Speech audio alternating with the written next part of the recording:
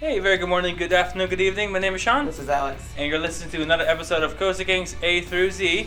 Today's letter is H for Hollywood Dream, the ride. At Universal Studios Japan in Osaka, Japan. Universal Studio Japan Hollywood Dream the Ride 飛ぶように滑らかとびっきりスリリングこれが世界に誇る高性能コースター絶叫爽快 Hollywood Dream the Ride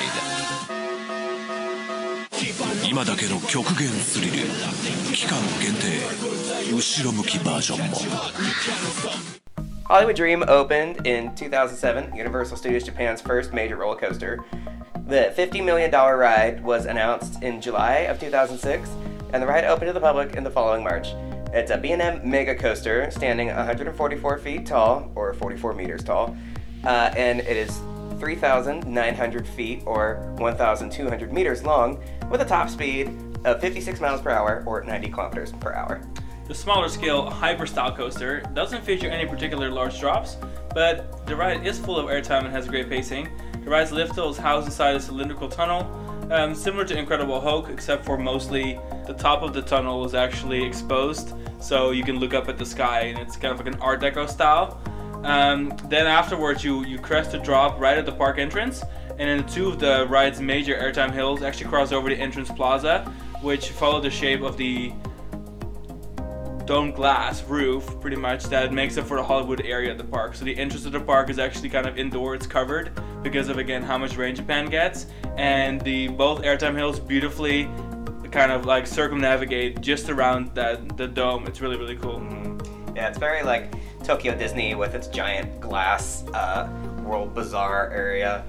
It is kind of funny because like that tunnel feature that the ride has, it looks like a tunnel, but it is really just for sound barrier purposes. Yeah, right? It's very much like California Screamin', where like it's not completely enclosed in most spots. Well, old California Screamin'. Old California. Well, that's why I said California Screamin'. Yeah, before Credit Coaster. Riders can choose one of 5 songs to serve as their soundtrack on the ride. This would mark the first instance of onboard audio on a B&M coaster. Hollywood Rip Ride Rocket would later employ a similar system, albeit with more song choices, although Hollywood Dream song choices do see regular updates, unlike Hollywood Rip Ride Rocket's song choices, which are stuck in a 2009 time warp. Both rides share similar concepts of a hypercoaster-like series of elements hovering over the midway, but the execution of the Orlando ride, which is built by Maurer, is noticeably different than that of a B&M ride. So the cool thing about Hollywood Dream is that it's surprisingly forceful, but it's still kind of family-friendly. The ride does lack some dramatic maneuvers. The layout's kind of simple, more of like an out and back layout with numerous airtime hills and a small hammerhead turnaround on the front end. And then towards the end of the ride, there's a helix that's over the park's central lagoon. If you're familiar with Universal Studios Florida, imagine a very similar park layout with the lagoon, except for where the new crepe place is in the central park. Imagine there being a big helix of Hollywood Dream kind of sitting on the water. Yep. You know, if they really wanted to, if it weren't for the Bourne Stunt Spectacular, they could literally, like, it's not too late to clone Hollywood Dream. There's something just strange around walking around Universal Studios Florida and then through the Hollywood area, and knowing it's the exact same as it is in Japan, except for Japan there's a giant B&M coaster towering over you. The finale of Hollywood Dream is actually inside a facade, like a tunnel, and it's to simulate like a red carpet, like flashing camera effect. So as you make your way to the brake run, you actually go through a tunnel with a bunch of flashing lights. It's kind of like, you know, the Hollywood thing. It's really kind of cute. It's pretty cute. It's very Japan. In 2013, the ride was given a temporary enhancement, wherein one of the trains was turned backward. The experience was dubbed Hollywood Dream Backdrop. The backward train was such a success that the temporary enhancement is still being enjoyed to this day. So yeah, it's over 8 years now. Wait times for backdrop can be tedious, however, with generally only 1 out of every 4 dispatches being the backward train. The queues for backdrop can exceed several hours on a typical day. Now the ride has 9 vehicle trains that hold up to 36 passengers each. It has a cool dual loading station. Usually they only operate 4 trains, one of which is the backwards train, and then the other 3 will be the forwards trains. Most of the rolling stock is purple and silver with beige sheets. The exception being, of course, the backdrop train to kind of differentiate it. It's actually red and gold. They both, of course, have separate queues as well. The trains all have programmed LED lights, so at night they just kind of twinkle. There really isn't much to it, but they kind of just twinkle. The ride itself has a pastel purple color track with light beige rails and white supports. It may be kind of seen as gray from a distance, but it's actually just like faded purple, really. Yeah. I couldn't really tell what color the ride is because I'm colorblind, so Sean had to completely rewrite this part of the script because he was like, what are you talking about? The ride doesn't look anything like this description. And I'm like, okay, you're right, but I just didn't know. But yeah, the light package, according to Wikipedia, the lead car has like a different light scheme than the rest of the cars, and it's supposed to create like a comet effect.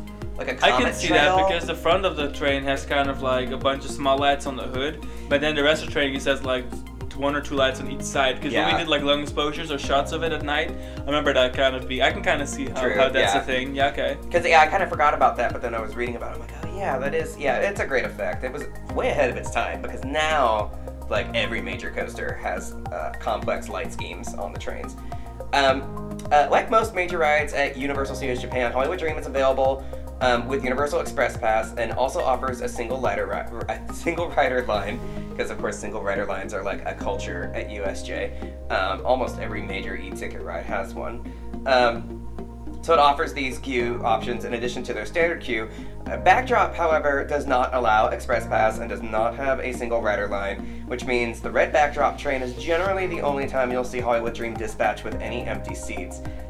Which is especially unfortunate considering how tedious the line for Backdrop is anyway. One thing that makes the lines even more tedious is the loose article policy on this ride. It is a super strange system where you queue through the whole thing with all your belongings. That's all really like fine and dandy because you're in their line for so long, and there really is nothing to look at because this ride got just kind of wedged in between these facades, and like your queue is underneath the maintenance bay, and now they built 2 queues, and so like there really isn't much to do. It's one of the most boring queues in the world, and honestly that whole park is just like terrible with queues. Yeah, but the only queue that's worse than Hollywood Dream is Flying Dinosaur. Like somehow like this park takes like one of like some of the best, most prestigious awards in my mind, and also some of the absolute worst, like the worst queues out there. Like it's worse than any Six Flags park ever did. It really Anywho, so when you get to the platform, you actually have to put all of your loose articles on the side. So you cross through the train, put it on the side, and then you get to go into the train. However, they will not let you back into the train until they have completed wanded you. So there's like on each side, like on each platform, there's about 8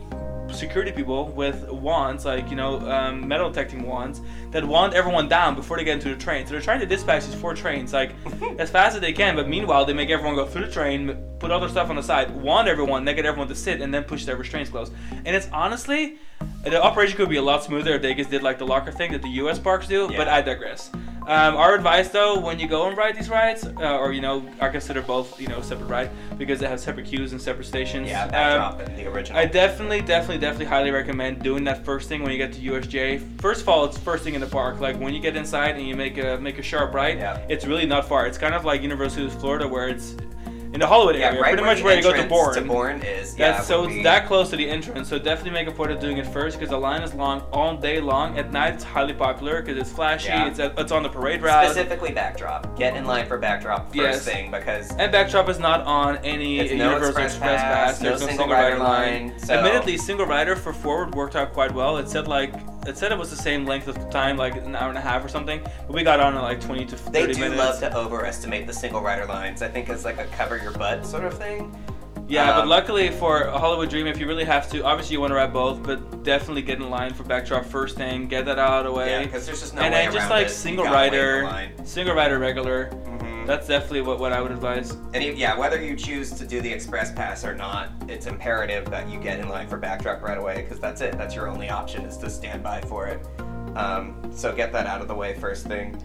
Overall, I would say it's really unique kind of coaster, kind of like we mentioned sometimes with Goliath of Walibi Holland, just because it doesn't reach a 200 feet point, for the US. It's still definitely a hypercoaster. It has a really strong air. It does kind of like the favorite B&M things, but I think one of my favorite things on this ride is actually Helix over the water. Yeah. Because we've been on so many B&M hypers, small and big, and Giga, and and I guess mini hyper, whatever you want to call this. The final helix really is a really spectacular moment. It's really smooth. It's like super buttressed, and I can't really think of any other hyper that I've been on from B&M that isn't a Giovanola that has like a nice solid helix. Like you know a what really I'm saying? strong, straightforward. And helix. like Nice and Goliath tight. has a good helix, but it's more like a giant drop helix, Yeah. you know, and over Georgia. But this really is like a tight helix, almost like a Togo moment. Mm-hmm. I really like totally. that. Yeah, it's very Japanese. Yeah. So overall, Hollywood Dream, really good ride. You definitely go to USJ for Hollywood Dream, Flying Dinosaur, and some of their big other e-tickets. Can't miss this one. Backdrop is definitely a highlight. God, I love that. That was maybe my favorite thing on the whole park. Yeah, definitely with backdrop. And without further ado, we will see you next week. See you next week. On another Minnesota. This will be Letter I? Sven or Ian. Either one of those. I kind of love Ian Shrek. was I. Okay, so next week we'll be back with Ian and then Sven, and then we'll be back with 2 more episodes. Stay tuned every week. We got an episode for Coast of Kings A through Z minisode, and of course every Thursday is a full-length episode. We'll catch you on the next. Bye. Bye.